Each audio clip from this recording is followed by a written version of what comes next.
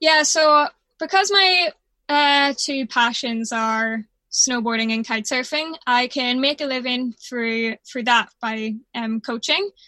So I would go to a place and get a job teaching kite surfing in summer or teaching snowboarding in the winter, and I would be kind of stationary. And that's what's different maybe about my journey is that I'm not traveling around all the time. I do, keep myself in one place for a few months, work as a instructor, save a bit of money, and then I'll take, between the seasons, I'll take maybe a month or two off to do a bit of traveling around with that money that I've saved. Welcome to the Chasing Passion podcast. My name is Dom and I'm your host. Each week I bring on a passionate person to help you discover your own passion in life and how to begin pursuing it. Thanks for spending some time with me today and let the episode begin.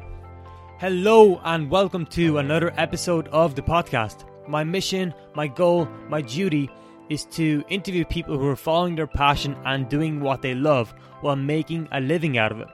In this day and age, you can pretty much make a career out of whatever you want, and in this podcast I talk to individuals who are doing just that. Well, this week we're joined by Teresa Cullen, who's pursuing her passion in a super interesting way.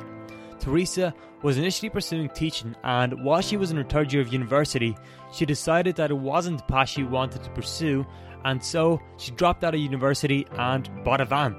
She converted that van into a mobile home and joined the van life movement.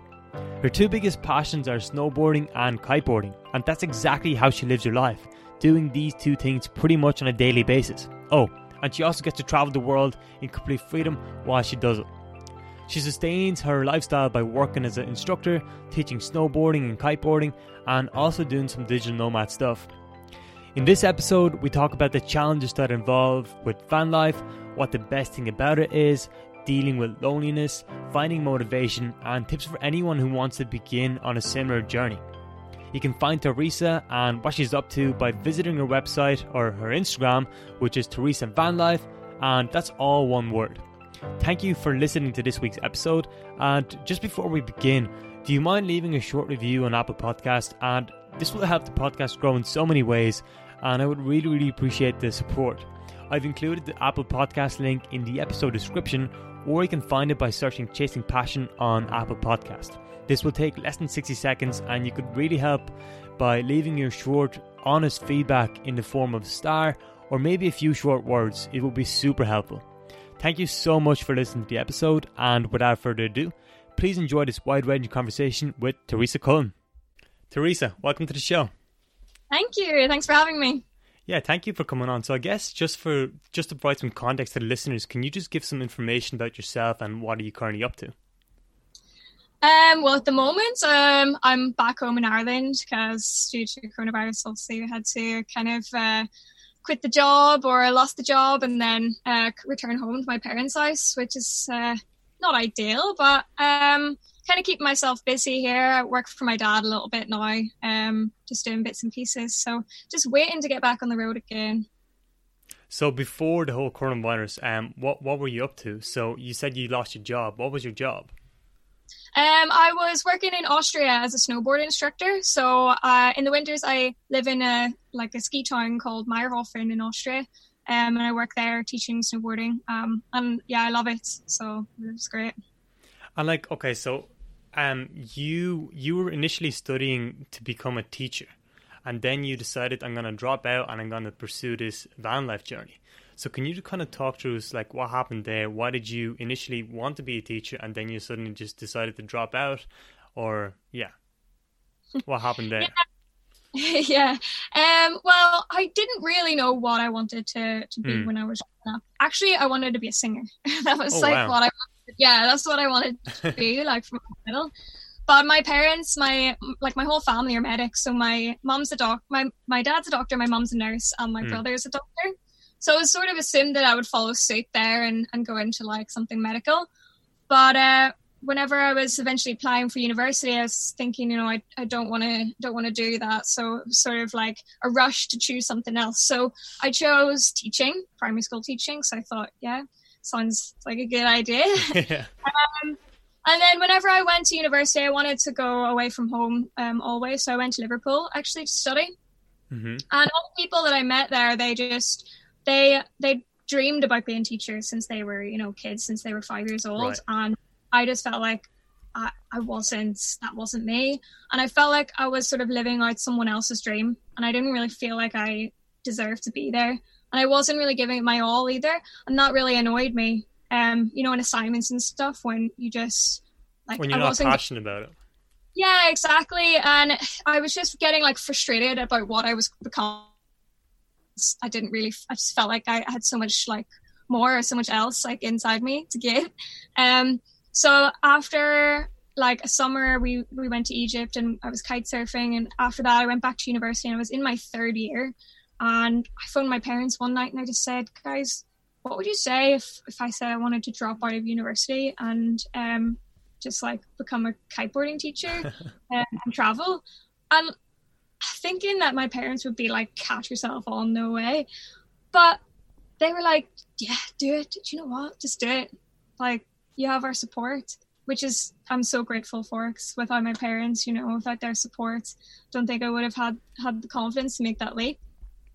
So within a few weeks, my dad, he said, well, it's winter now. Why don't you go and do some, like, snowboarding for the winter and then go, like, do the kite surfing in the summer? And I never really thought of it, to be fair, before. And I was like, yeah.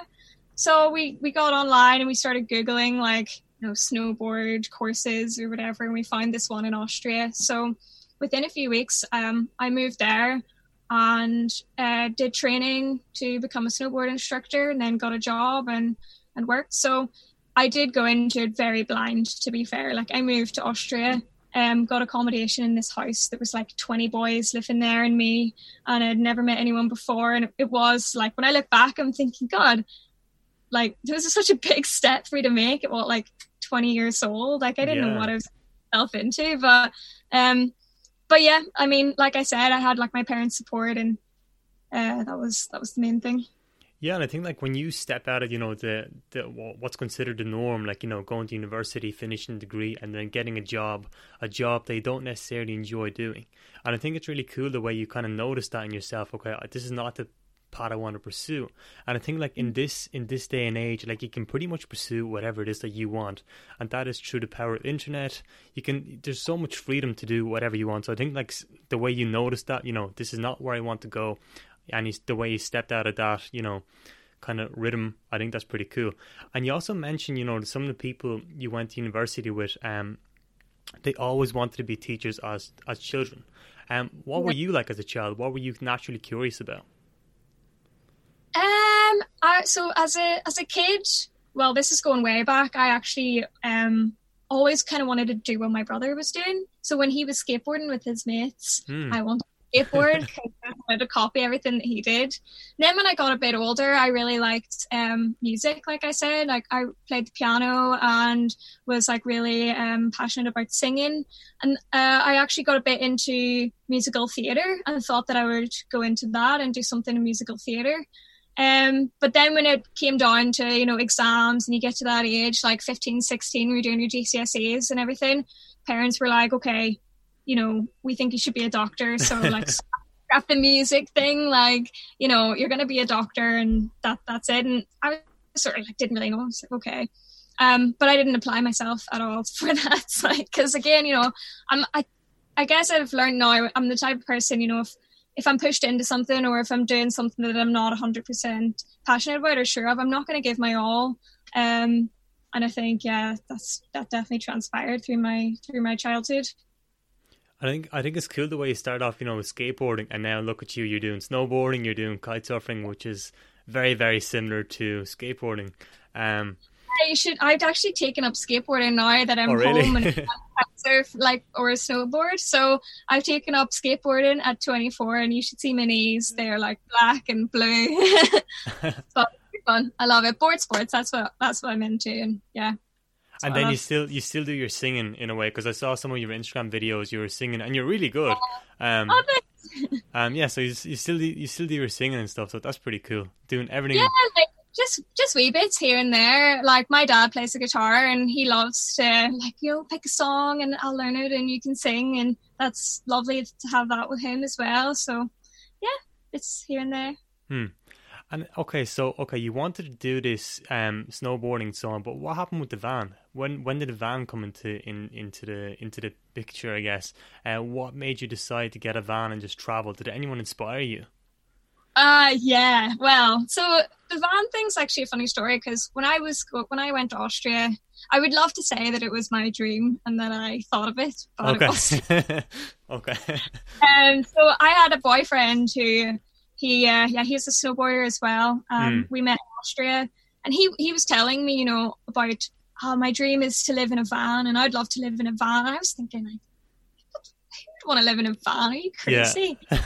And I was like, yeah, that's like not. I was sort of, yeah, you do you, but I would never want to live in a van. That's mad talk. Yeah.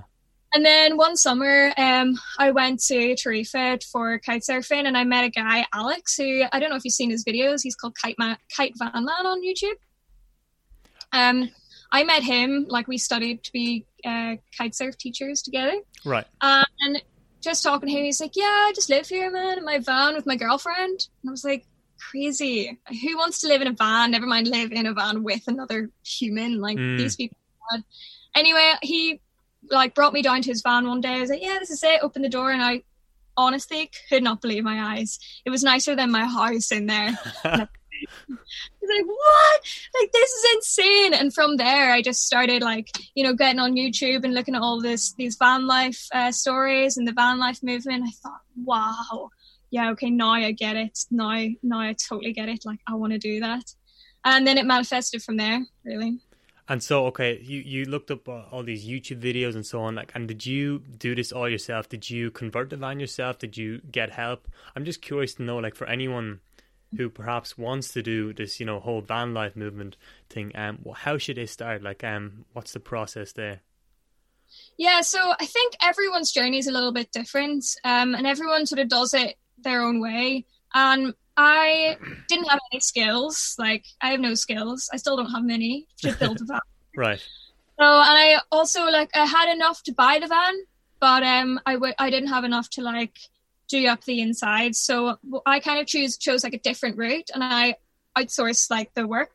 So I got a company to help me to build the inside, and then I would, go down to their workshop and help them with, little bits. And I would try to do, as much as I could, and most of the decor and stuff myself, but they helped me with the electrics and the plumbing and things like that. And yeah, I just lived at home with my parents, so I didn't have to pay rent or for food for 9 months when I was doing it, which really helped. And then I worked for my dad as his receptionist in his GP surgery, and I worked I did that in the days from 8:30 to 6, and then I worked in a restaurant from 6 until whenever it closed in the evenings and the weekends. And then I also worked for a friend's events company sometimes. So I had 3 jobs back here, and I was just working, sending every penny that I could into the van to get it finished. Because I didn't want to take a couple of years to do it. I wanted it to start now. So I chose to just work my ass off, get someone else to do some of the work for me, and I did it that way. It took 9 months, did it? How long did it take?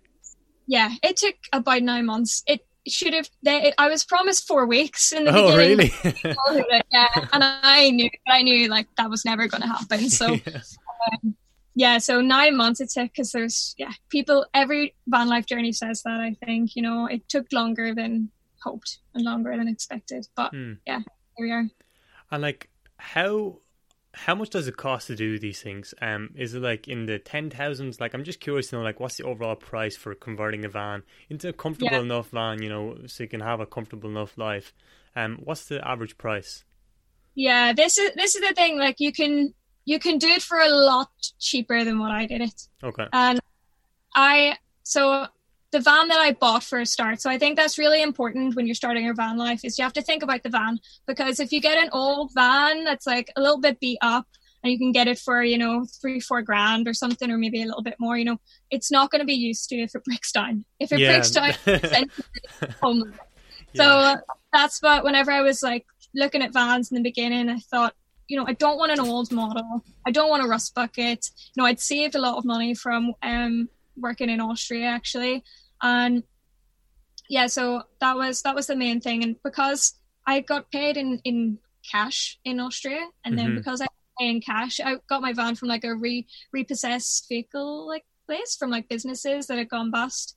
Oh, and wow. then You kind of got lucky. So I did get really lucky. So I got this like 2016 model with just 11,000 miles on it. And because I was able to pay in cash, I got it for, 10 grand, which is not bad. Not bad at all. And then the inside, so people who are doing the work themselves, for one, can save a lot of money. And there's certain things that I have in this van that, just like aren't really necessary. And they're not like, you don't need them. Like, for example, I've got these thermal blinds at the front, and they're like built into the van.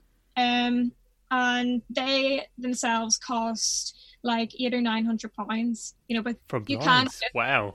Yeah, because they're built they're like custom, and they're built into the side of the thing. So when you park up, you literally just go like, and they're like thermal, and oh wow, they're really sounds pretty cool. Yeah, they are. They're one of my favorite parts of the van, but they were really expensive. But people have, the reflective like things that they just like stick up and work just as well. But you can get them for probably tenner. So things like that. And I have like an awning for the side of my van. That cost a little bit as well. Again, you don't need it. And a ladder on the back, which was unnecessary now when I look at it, because I don't really need it. But that was like, a few £100. So yeah, you can do all these things for cheaper, for sure. But I knew that I was going to live in this van full time for the next, I don't know how many years. So I thought, I'd rather spend the money now and then not have these problems to think about in the future. And I wanted it to be, as well, I'm living in, sub-zero temperatures. So it had to be proper. It had to be insulated and very, very livable. And actually, like when you're in their sub-zero temperatures, is it completely normal? Like, is it ever cold that you need to extra heating, whatever? How does it, like, is it completely fine to stay there for like months at a time in these temperatures? So I have a diesel heater in my van. So it's a little heater that's connected to the diesel tank, and it uses barely any power and barely any diesel. And it's like the whole van heats up within like 2 minutes. So it's really, really good, and I can keep it on through the night too. When sometimes it cuts out. It happened like a couple of days this winter where it cut out in the middle of the night, and I literally wake up and like can't feel my face because it's cold. But I mean, yeah, these are things you have to expect. They're going to happen. If I didn't have the heater, no, I don't think I would be strong enough to live in here in the winter, because it does get cold. It does get very cold. And now you're currently living with your parents because of the whole coronavirus situation. Do you live in your van or with your parents? I live with my parents. Okay. Although, like, I think I would quite like to just live here in the driveway, maybe to get my head showered for a few days. But no, my parents are awesome. They're like my best friends too. So I love it. Like, it's no bother to me if I need to go home and live with them for a while, Yeah. And then, when you started off this journey, I could only imagine that it was very difficult because, like, you're by yourself, you're just traveling the world, traveling to different places to work as a snowboard instructor or a kiteboard instructor. But, like, what were the biggest kind of challenges that you faced in the first few weeks of starting your journey with van life? Yeah, that was a big thing because I'd watched a lot of other people's journeys on YouTube, and I'd listen to them all say, van life isn't for everyone, and it's not how you see on YouTube. Like, it's not all, roses and daisies. Like, there are bad sides. And I'd really thought about it, and I'd really, considered all the things that could go wrong and all the bad sides to it. And, I weighed it all up, and it was still for me. I still thought that, it's definitely something I want to do. But the one thing that I didn't even consider was that I'd never lived alone before. Like, yes, I've traveled alone, but then you go into shared accommodation and you meet people. But I've never actually just lived by myself. And that was the one thing that when I did move away, the first night in the van, woke up the next morning and I was just like, oh, there's no one to talk to. I'm just alone. like, I'm going to have to call some friends and ask if I can come over. Like, you can't just, walk into your kitchen for a cup of tea and see another friendly face and have a chat for a bit, That was the main thing that I thought, oh crap, maybe this isn't for me, because, I love people. I'm a people person. But that's one of the biggest lessons in van life, is it's taught me how to be alone. And I'm definitely stronger for that. It took a wee while to get used to, but, now I love it. Now I'm like, oh, people, go away. And like, what was the kind of mindset behind that? Like, how did you transition to that? Because like, I could only imagine, like, if I went there, by myself, I'll find it pretty hard as well. Like, what kind of helped you overcome all that? You just have to be sort of a bit more social, I guess. Like, for me, whenever I went away, I went to Austria, so it was my first trip in the van was somewhere that I already knew. So I knew the town a little bit before, and I knew some people there. So that was like really comforting for me.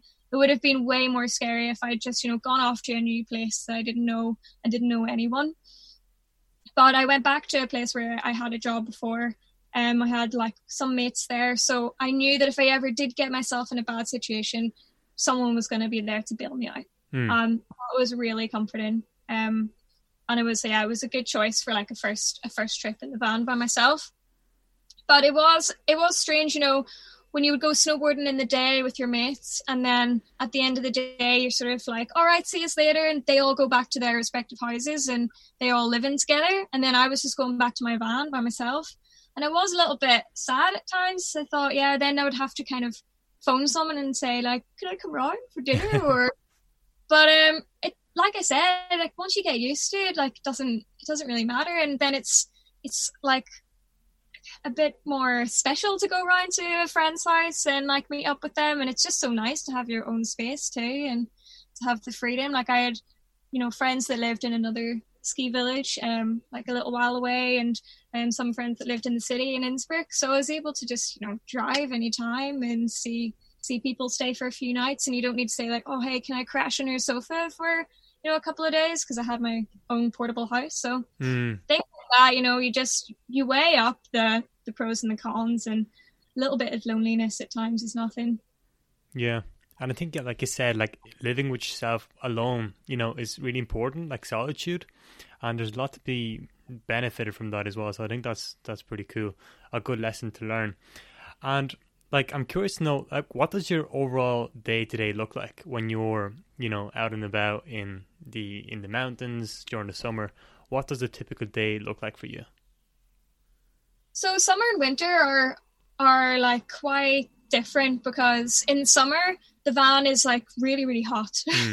It's like sometimes unbearably hot, because when I was building it, I thought, okay, I need to have it really, really well insulated, because I'm going to be living in sub-zero temperatures. But I didn't really consider that it's going to be like way too hot in the summer. So it's kind of definitely built for winter, this van. I've tried to put like some like features in now to make it a little bit more summer friendly too.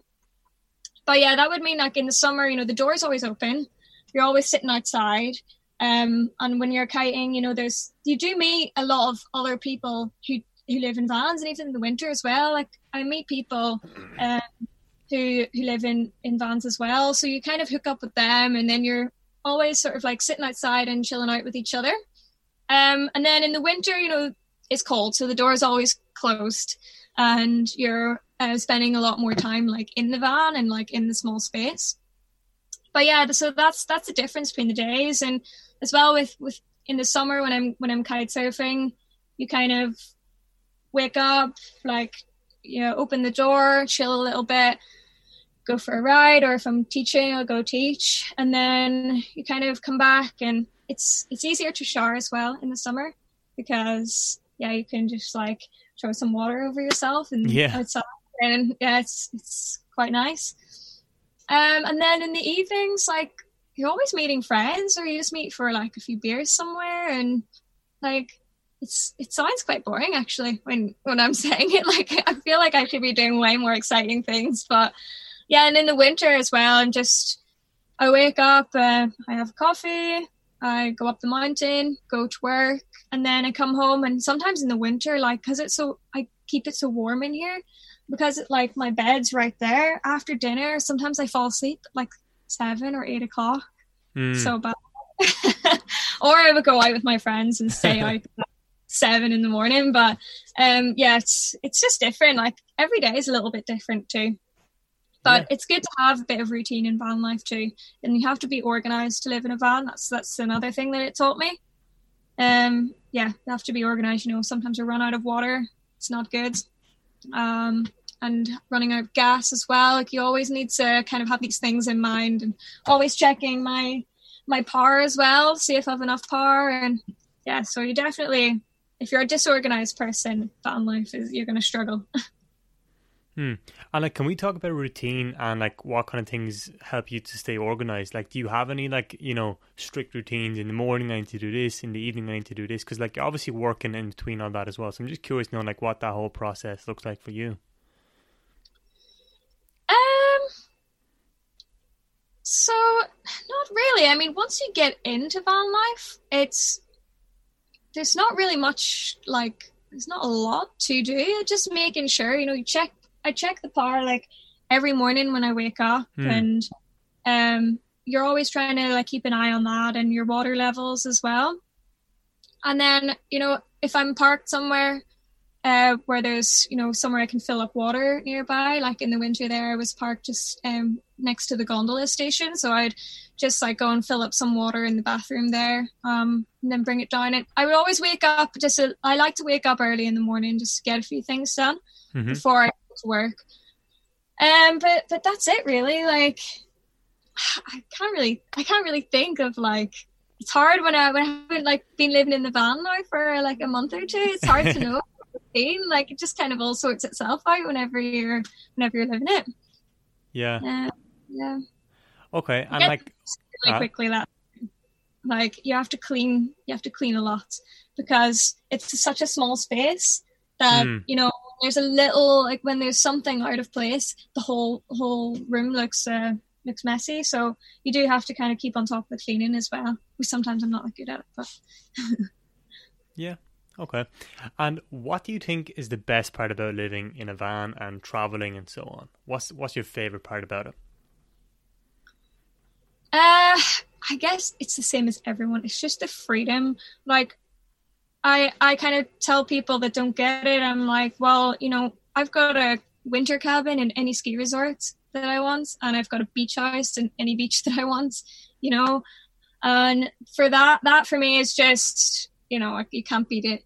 And especially my job as well, where I do have to do a lot of traveling, and finding accommodation can be a bit tricky if you want to go somewhere that you want, but you can't find accommodation or whatever. And it's quite attractive as well when you're looking for a job in places. You know, if you say like, oh no, I don't need accommodation, I've got my own. So that's quite appealing for people as well. But yeah, the freedom, like I said, just to go anywhere at any time is amazing. You know, you can go one place, and if you don't like it, you just go somewhere else. You know, I'm not bound to any, you know, contracts for like a house or something, or rent or any of that. So yeah, it's definitely the best life for me. It's not for everyone. I get that. Some people prefer to be static and, you know, to have that, but for me, this life at the moment is definitely the best. Wow, yeah, I mean, the freedom part of it is really, really cool. Because, yeah, like you said, you can go anywhere you want and do whatever you want, go to any beach you want. Yeah, I love that. And you wake up with a beautiful view, I say, every single morning. The views are just breathtaking sometimes. Like, especially, I was doing a bit of traveling in the summer there, up through Italy and up through France. And we used this app. I don't know if you've heard of it. It's called Park Fortnite. I've heard of it, yeah. It's amazing. Like, you just go on, you kind of search like around your location, and it gives you any sort of like free parking space or like secluded area that a camper could fit on, and you get like the most amazing places, like just beside little rivers, like covered in forest. And sometimes I would, you know, look on this Park Fortnite app and think, oh, I'll go there, and it's dark, and you kind of drive in thinking, I don't know where I am. But when you wake up the next morning, you're by like a beautiful river, like beautiful trees, like, Oh my God. And those are the moments that you're like, yeah, this is why I do this. Yeah, that sounds amazing. Wow. So you just wake up, well, you go to sleep not knowing where you are, and then you wake up and you're like, oh, here I am. Look at this place. Yeah, that's pretty cool. I have a rule as well that if I'm ever parked beside water, I have to go for a swim, like no matter how cold or something it is. Always have to at least like do a quick dip in the morning. Even in the icy water, like if it's just like below zero. Really? Oh yeah, definitely. Oh, wow. Best way to start it. Okay. And what are the difficulties about van life? Like what are the challenges involved? What do people need to realize if they do want to become a van lifer themselves? What's hard about it? Well, for me personally, at the beginning, it was the loneliness, and the fact that you have to be organized. And although you've got freedom to go wherever you want, whenever you want, there's a lot of like restrictions in van life too. You kind of like, a lot of people that I meet think that I'm homeless as well, and I'm like, I'm houseless. I'm not homeless. And when you do meet people, and you tell them you live in a van, you kind of, I almost get a little bit offended sometimes because they say like, oh, if you ever need anything, or if you ever like need to crash on my couch, like you can. Yeah. Like, mate, I've got the old bed. I'm all right.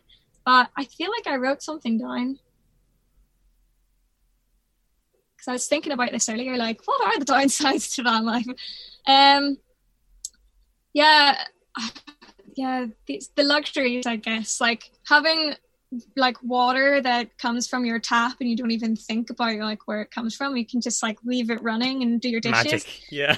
Yeah, like this magic water that comes out the magic tap. You do have to be a lot sparing, like more sparingly with your water and things. No, just about like you have to be like sparingly. You have to use your water sparingly, your gas sparingly, and when you do live in a house, these are things that you probably don't even like bear to think about. You have like 2 showers a day if you feel like it. But that's like it can be a downside. I like that I have to be mindful about these things because it means that I don't waste water. I can make water go a very long way in here. Yeah, I mean, everyone should kind of follow that, and even if they do have unlimited amount of water, because it is good to be mindful about these things. And what about cooking? Do you tend to like just eat food in a restaurant, or maybe get a takeaway, or do you cook at home, or cook in your van? Yeah, I cook here. So, I actually love cooking. It's like one of my favorite things to do. And I love cooking for people too. So I'm always like, come on, and people are like, oh, are you sure? But yeah, I cook up a storm in here. It's great. The facilities are like, I don't have an oven, which I would just love an oven in here, but I kind of sacrificed that for a bigger fridge. So yeah, like that's a little bit of a downside to my van, but a lot of other vans, they do have ovens and stuff. So yeah, that I kind of miss, but like cooking's no problem really. Just the washing up that I don't like. Yeah. That's fair enough. I'm like, when you cook... That's why I try and invite someone around, like, I'll cook, and then you... You do the dishes. Yeah. And, when you cook, what about, like, the smell? Does it, like, stay in the room the whole time? Because it's only, like, one room in a way.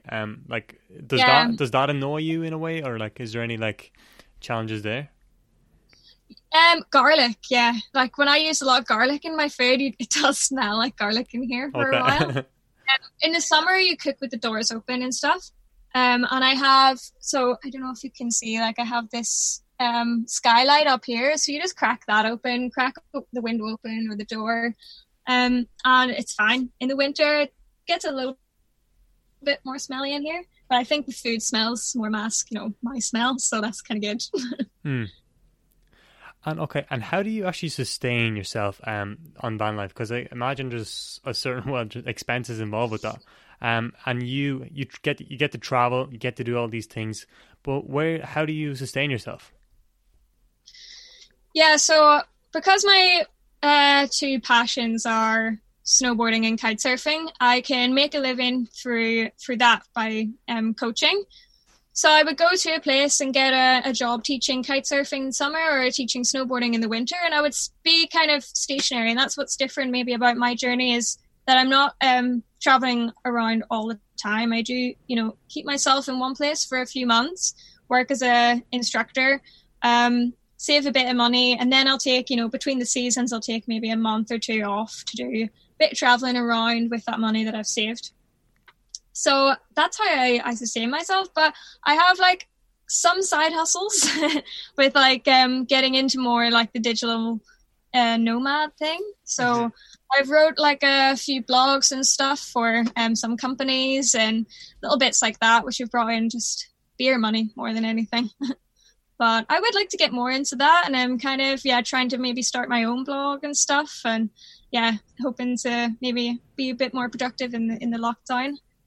Thinking about that again. So but the coaching and stuff like that really kind of keeps me going. Okay. So you kind of like your future plans involve, expanding your own personal brand a little bit and, maybe doing a YouTube channel, maybe doing a blog and so on. Like, do you have any other goals for the future? Any other targets you're trying to hit? Yeah, so that's one as well. Like, I think because I do live this lifestyle, I have always thought about starting a YouTube channel. And I think it's the one thing it's holding me back is just like worried what people are going to think of me. And I'm kind of like a little bit embarrassed to start a YouTube channel. But I definitely do want to, because I think, starting a YouTube channel not only like kind of inspires others, yes, but it will help me with, my filming and editing, and I will gain so many more skills through that. And I'm doing an online course at the minute in digital marketing and sort of learning all about that. So it will kind of, like broaden my own skills as well. But like way in the future, or well, not way in the future, but my biggest passion is snowboarding. Like, I love kite surfing, but in the past year or so, snowboarding has like really like captured my heart. For it to be cheesy, but it really has. And what I want to do is start to work towards like making more out of my snowboarding. So my dream job is to like work with people with disabilities. So I would love to have my own snow sports, not just snowboarding, but skiing also, like snow sports school or camps, like working with people with disabilities. And like the dream is to be like coach for the Winter Paralympics. So I've researched it a lot, and I know the steps that I need to take to like start doing that. So some of them got cancelled, my plans through the pandemic, but hopefully next winter I can really start to work towards that again. Wow, that's pretty cool.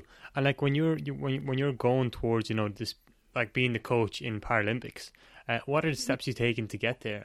Like, do you have to read about this stuff? What does it actually involve?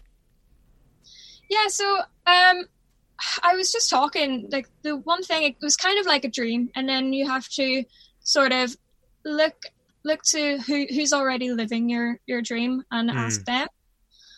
So I did that, and I was asking a couple of mates who are also instructors, but like at a higher level than me, and they sort of pointed me in the right direction. I'm a level 2 qualified snowboard instructor, and to have your own school, you need to be level 3. And is level 3 the highest? No, level 4 is the highest. Okay. But there's not a lot of difference between level 3 and level 4. Okay. But to get your level 3, you have to do like sort of a lot of different things. And once you've completed all these things, then you get your level 3 certificate.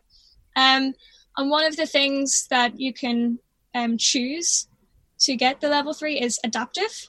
So you do like a course and exams on how to coach people with disabilities, and you learn all about that. And it's called like adaptive snow sports. So I'd actually like looked into booking onto a course there in April to do that, to get my like adaptive snowboarding and skiing qualification, but it was cancelled. So I will do that next year. And then just working then to get all these little other bits and pieces tied together to complete the level 3, and then I'm pretty much good to go.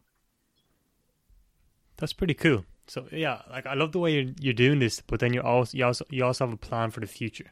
Where you want to go. So I think that's pretty cool, because you can't really live in such a way for a very long time. People sort of say to me, so when are you gonna like get a real job? And I'm like, you don't understand, this is my real job, and snowboarding isn't something that I'm just, doing like now that I'm in my 20s and that I'm not going to do forever. Like I'm making steps to my dreams and to my future. Like, yeah, this is my real job. Yeah. Yeah, like, yeah, absolutely. Because like when you look at other people, they're like, oh, working this normal job, but then what is considered normal? Because like in this day and age, you can do absolutely anything you want, and you chose to do kiteboarding and surfing, and that's the best way for you to do it. So I think that's like, it's inspirational. Like everybody should do this. Everybody should do what they're naturally passionate about. Yeah, I mean, a lot of people sort of say to me, oh, well, I wish I could do what you're doing. And I'm like, you could, yeah. Just have to kind of have the balls to do it. But yeah, like for me, this is what I want to do now. And, I'm not thinking too much into, like, I've thought far enough into the future that I need to, but I'm not thinking like so far into the future because yes, this is what I want to do now. But what if in 5 years I'm like, oh, yeah. I actually want the house and the job and I want to settle down. And, if it comes to that, then that's completely fine too. I will reevaluate then and hopefully I'll have a bit more life experience to know exactly what I don't want to do and what I do want to do. And I've not ruled out going back to uni. Like I have it in my head that maybe I will someday, but I want to go back to uni with like a goal in place and know that I need to study this degree to get there, not just go like what I did and think like, oh, maybe I'll do this and see what happens. I want to have, I want to know like, this is what I need to do to get here and I'm going to do that. And that's what I'm doing now. I have like a dream or a goal and I know what I need to get there. And, if that changes, it changes. Yeah, I absolutely love that. And like, I'm very big on self-awareness and, trying to find your most authentic self, find out what you're naturally interested in, find out what you're naturally good at, and then like make a plan and do these things and go towards it. And like, you're obviously a self-aware person, but what has helped you become more self-aware and what has helped you, find these things that you want to pursue? Because like a lot of people in their early 20s struggle to figure out what it is that they want to do. And they struggle to find out what their passions are. And what kind of helped you figure that out? So I think this is really common for people in their 20s. They don't know what they want to do, so they just do anything and then they get stuck. And my advice to them would be, it's okay to not know what you want to do. I don't think you should know what you want to do so young. So just don't even worry about it. Like, who cares? Like, just go and travel a little bit. Like, travel where you want to and do all these things whenever you're young and, able and single too. Because before you know it, you'll, be married with a family and you can't exactly just, drop everything and go to a new country and live there for a bit. So I would say, meet people, talk to people. I've learned so much from, I had certain, views on things that I thought I'd never change. And through the people that I've met, I've just opened my mind so much. And I think that's so important, and it's so important, especially when you're in your 20s, learning from other people. And also, there's like a saying or like a quote that I heard recently. We shouldn't need to find ourselves. We should invent ourselves, and I quite like that. I love it. And, when you said other people have changed your views on certain subjects, can you give us an example of something that, just completely, what changed your perspective, when you talk to these people? I'm just curious. Yeah, well, I mean, van life is one. I was like, who would want to live in a van? And yeah. And as well, I think I was a bit sheltered in that, for example, when I moved to Austria for the first time and I saw people like smoking weed, I thought like, oh my God, call the police. This is mad. People are smoking joints out here. Like, I need to go home. And like, I've become so much more like relaxed with that sort of thing. And, you meet so many people who are like, legalize it. And yeah, just, like meeting these people and like having these conversations, that they're the things that you only really do when you meet people outside of what you are. And like, I think when you grow up somewhere and then you stay in that place, like all your friends sort of have the same views as you and all that. And it's only when you go away and you kind of will listen to someone and, you know, hear their view on something that maybe you've not even thought about before. And yeah, I think it's important. Yeah, I love what you mentioned there, you know, stepping away from the culture you were brought in, because like when you think about it, like if you live in a certain country or county, whatever, it's a very small place. Like the world is huge and there's so much to explore. There's so many different things to try. There's so many different people to meet, and you simply just don't know what exists unless you try it, which is exactly what you're doing. So I think that's really, really cool. Yeah, I'm from obviously the north of Ireland. Like I grew up in Belfast, and we have a lot of hate here. I'm sure you've heard, and you know, I think a lot of people are still very, very tied up with that. And it was only, you know, when I go away traveling, I've thought about it a lot recently. Actually, you know, like someone said something to me recently, and I was a bit annoyed about it. And I said to my mom, I'm a bit annoyed about this person who's kind of attacked me in a way. And she said, "Oh, it's just because you're a Catholic." And it was like, what is that? And, you know, I kind of go on a rant now about how that doesn't matter and all this. And my parents, who, you know, they grew up in the trouble here. So, you know, they kind of look at me like, oh, there she goes on her hippie rant again. But these are also things, you know, like when you travel and you meet people and you explain to them, you know, what, like the conflicts in the place that you've grown up, they can't believe their ears, you know, and you feel almost stupid talking about it. So that's another big thing, you know, that it's gave me so much of a like outside perspective on things, like in the place where I grew up and the politics here as well. Well, and you know, when you have challenges, like, you know, for example, like what you explained there, or like perhaps when you have an injury and that causes you to stay out of work, or when you have like frustration on the water or whatever, what keeps you motivated? What makes you keep going? Definitely the people around me. The people around me, like you tend to meet like-minded people when you're traveling, especially when you're traveling for a passion, like because I'm traveling for the sports that I love. You meet people that we all share that same passion, and we all share that kind of like, I don't know how to describe it, but we're all kind of searching for the same things. And it's definitely those people that, you know, I can meet people that I've known for 2 months and you feel like they've got your back in any situation. Yeah. So it's definitely them. And I have had injuries, and I have had like, you know, troubles. And like I had an injury when I first moved into my van. Actually, everything went wrong when I first moved into my van. My electrics broke. My mate put diesel in my fresh water tank, so I had no running water. And then I dislocated my shoulder and fractured my scapula. So yeah, try living in a van where all your cupboards are up above your head and you can't move one arm. But again, it was just the people, like, they were so friendly, willing to help you out. Everyone's got your back. And they just, yeah, they make you want to be a better person as well. Like the people that I've met and the friends that I've made, you know, they really make you take a look at yourself, and they make me a better person. Yeah, I think the whole people aspect, I think, is so important, because like you need to have a supportive community around you. You need people who are like-minded, because otherwise you're just going to seem like, I don't know, some strange person to most other people. So like it's very important to have that supportive group around you and who are on a similar path to you. So I think that's, yeah, crucial. My parents as well are like amazing. They're supportive, yeah. They're so supportive. You know, they've got my back, and it's very comforting to know if I ever did get in trouble, or, you know, if I was out in another country, I could call my parents up and be like, look, here's what's happened. I need you to help me out. And I know that they'd be there for me. So that's really supportive. And, you know, like even just when I'm having like a crap time or a crap day, I can always call them, and I always feel better after talking to my mom or my dad. And I know I'm aware I'm very lucky to have that with my parents.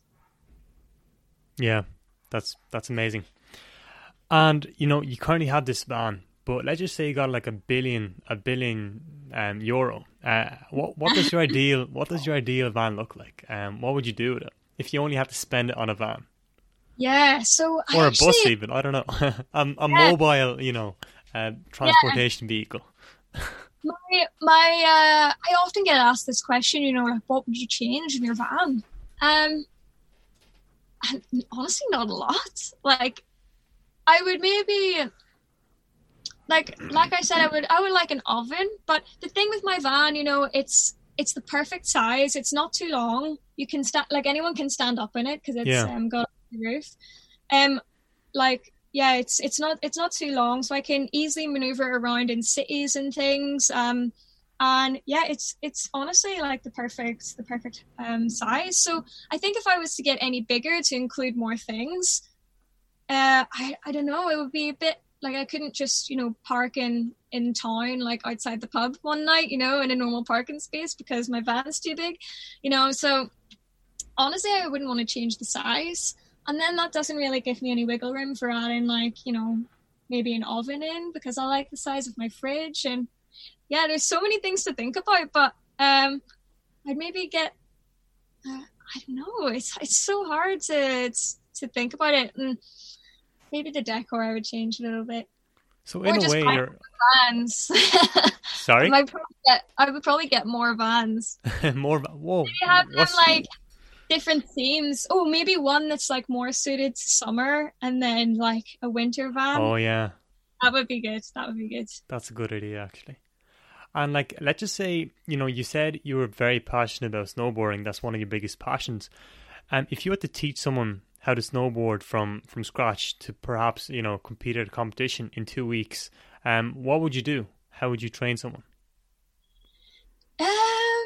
Ooh. Well, just start off with the basics, I guess. Like every student is different, that's the thing. So, you can get a student that's not really that motivated, but the ones that are motivated, they learn the fastest. So I'm gonna take a motivated student. um, just teach the basics and just work from that. I mean, you have to. It's with anything, you have to get the progression. So you have to learn the basics before you can get to the top. Um, and yeah, it's a hard question. Have you ever snowboarded before? Yeah, I have. I snowboarded once and I found it pretty hard the first few days. Well, first 2 days, and then it was okay. But yeah, it's a difficult experience at first.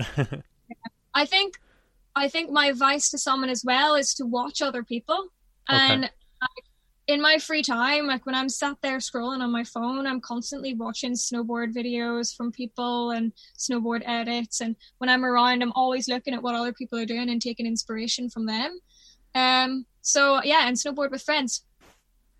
And like Definitely. when you start off snowboarding, or when you go traveling now, and when you go train people, how much of your time is actually spent on snowboarding, per day or per week even? I snowboard every day. Unless the lift's closed, I'm usually up there.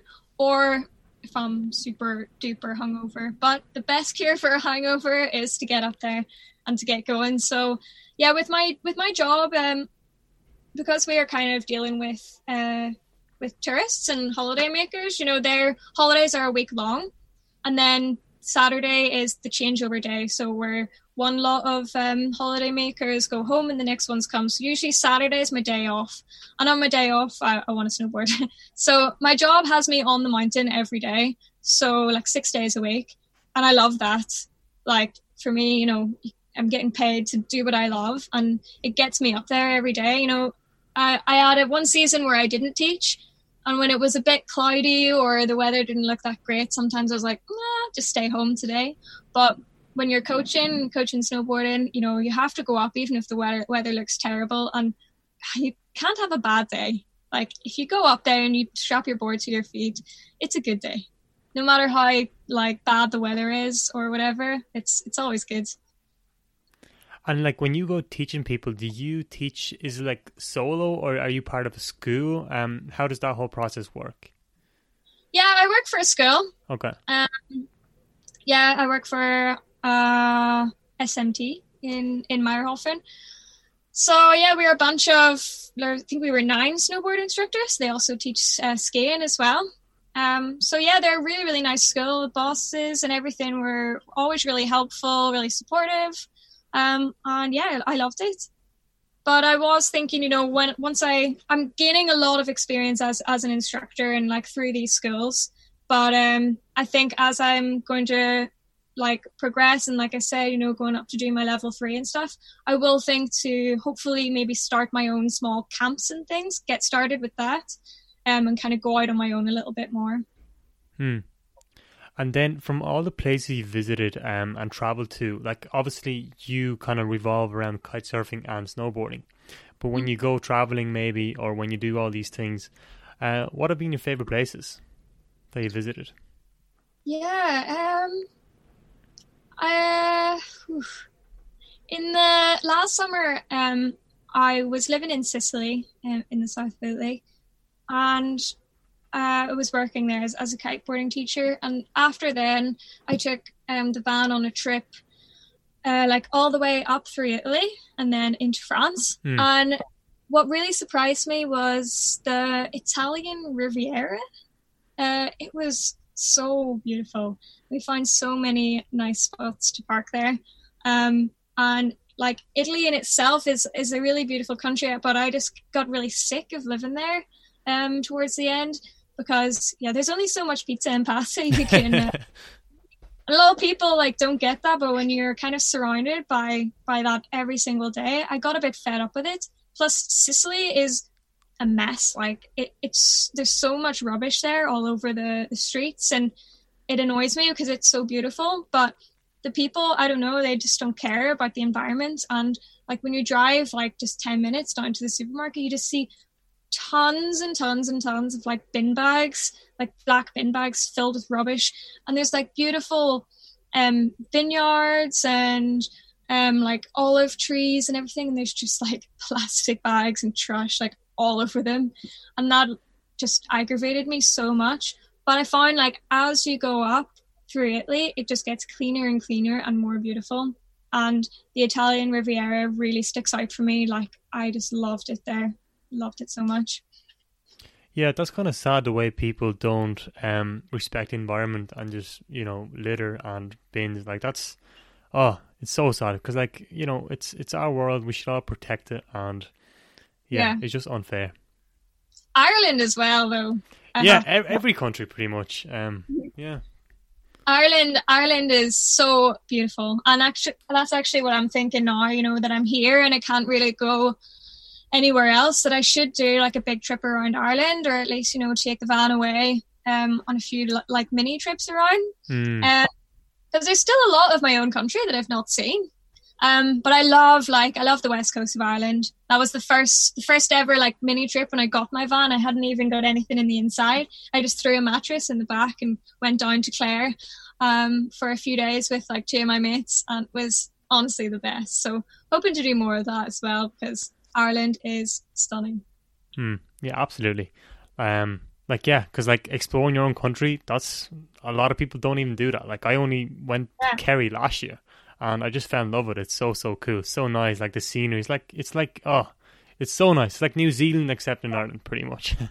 Yeah. New Zealand, I want to go there as well, but don't know if I can get the van there.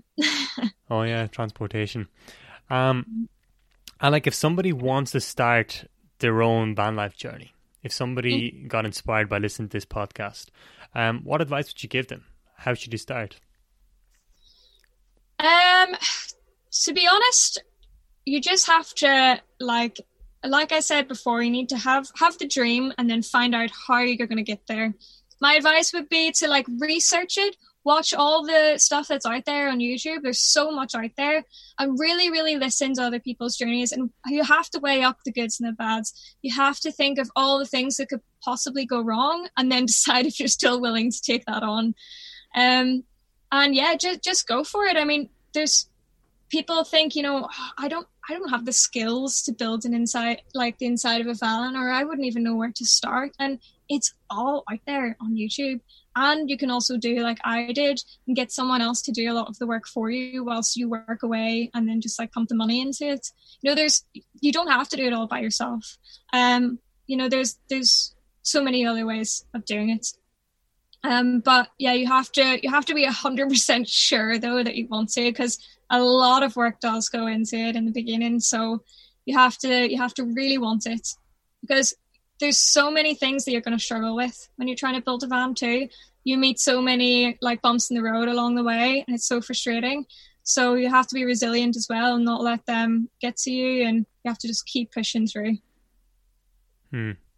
Okay. And just before we finish up, I would love to ask you some rapid fire questions. Oh no, so bad at this, but okay.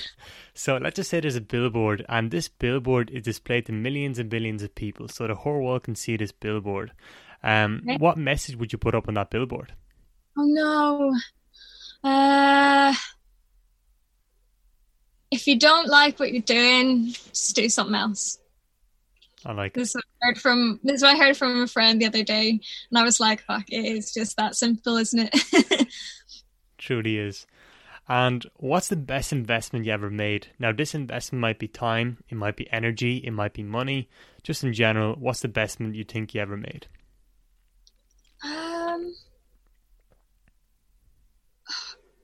I don't know. Like, can I say that, like, my snowboard instructor course after I dropped out of uni, because it was really that made me change my whole life around.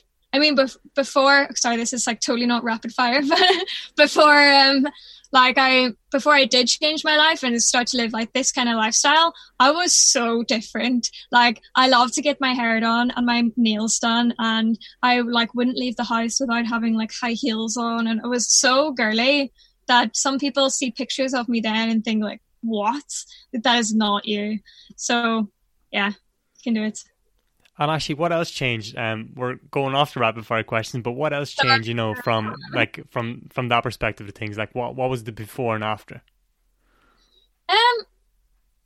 I just realized that, you know, there's so much better things to care about. Yeah. And, you know, like, I save a lot of money now that I don't get my nails done every like couple of weeks.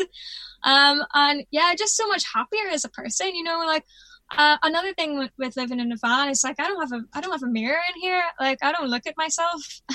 And it's actually what's really frustrated about me about coming home is that like there's mirrors everywhere. I can see myself, and I've started to look like, oh, maybe I've put a bit of weight on here, or maybe I should change that. And I'm like, no, I need to get back to the van where I don't even think about that. Like, and that's one thing that I've recently learned that I love about van life is that, you know, so many things that you would worry about and care about in normal life, I just don't even get to think about here. Yeah. And like all these things that, you know, we think we should be like, you know, we think that we should have cars, we think we should have nice clothes, but like all of that is just programmed into our subconscious mind through society, through movies we watch. And like, we don't genuinely need these things. Like, most of us don't need these things. And like, what does Brad Pitt say in the Fight Club? You know, you buy shit you don't need to impress people you don't even like, something like that. But it's so true. Exactly. And you know, at the end of the day, you know, when you look back on your life, what are you going to remember? You're going to remember your experiences, and not all the trivial things. And that's also whenever I hit like a bump in the road with van life, or something goes wrong or something breaks and I'm there like, oh, this is a disaster. You know, I just think when I look back on this, I'm not even going to remember the bad times. And even if I do remember the bad times, I'm going to look back on them fondly. So it's all in the journey. Okay, going back to the rapid fire questions. When you think of the word successful, who comes to mind? My mom. Favorite books or most recommended books? So, what have been your favorite books that you just adore and you recommend it the most to other people? Normal People. I watched it recently, or I read it recently. Normal People? Yeah. Okay. Have you seen it? No. It's just like it's based in Ireland actually. I'm surprised you haven't heard of it. It's like all over the show at the minute. I'll look into it. And the final question for you is, what is your definition of chasing passion? My definition of chasing passion is I don't know, just being happy, like not being afraid to follow your dreams, not being afraid to fail, and just working hard to get there. I mean, at the end of the day, everyone just wants to be happy and be happy with what they're doing, and having a bit of confidence and balls to get there really, really helps. But yeah, I don't know. I feel like that was a crap answer, but no. And where can people find you? So you're on Instagram as Teresa.Cullen, then you have Teresa Van Life. What are the handles there? Where can people find you? So if you're interested in like my snowboarding and kitesurfing skills and just generally what I'm up to every day, then it's Teresa.Cullen on Instagram. And then if you're interested in the van life and all of that story, then that's on Teresa's Van Life on Instagram. But I am going to hopefully like come out with a YouTube channel soon whenever I get back on the road. And hopefully I'm going to have my own website with a blog and stuff as well. That's what I'm working on at the minute every day. So, yeah, I know it's a bit confusing. I have 2 Instagrams. It wasn't really on purpose, but just happened. Just happened. Awesome. And just before we finish up, is there anything else you want to say? Anything else you want to mention? Anything at all?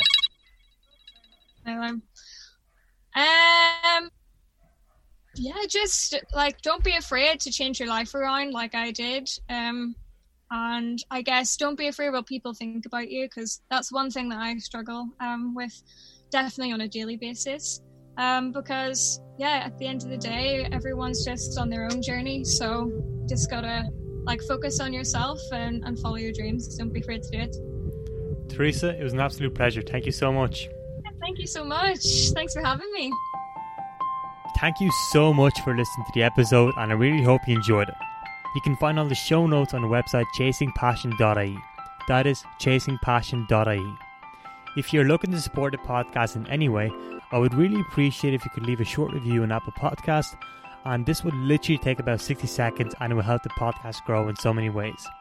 You can find the link to Apple Podcasts in the episode description, or just simply search Chasing Passion on Apple Podcast and it should pop right up. Thank you so much for listening to the episode. It means the world to me. I really appreciate it, and just thank you so much and have a great day.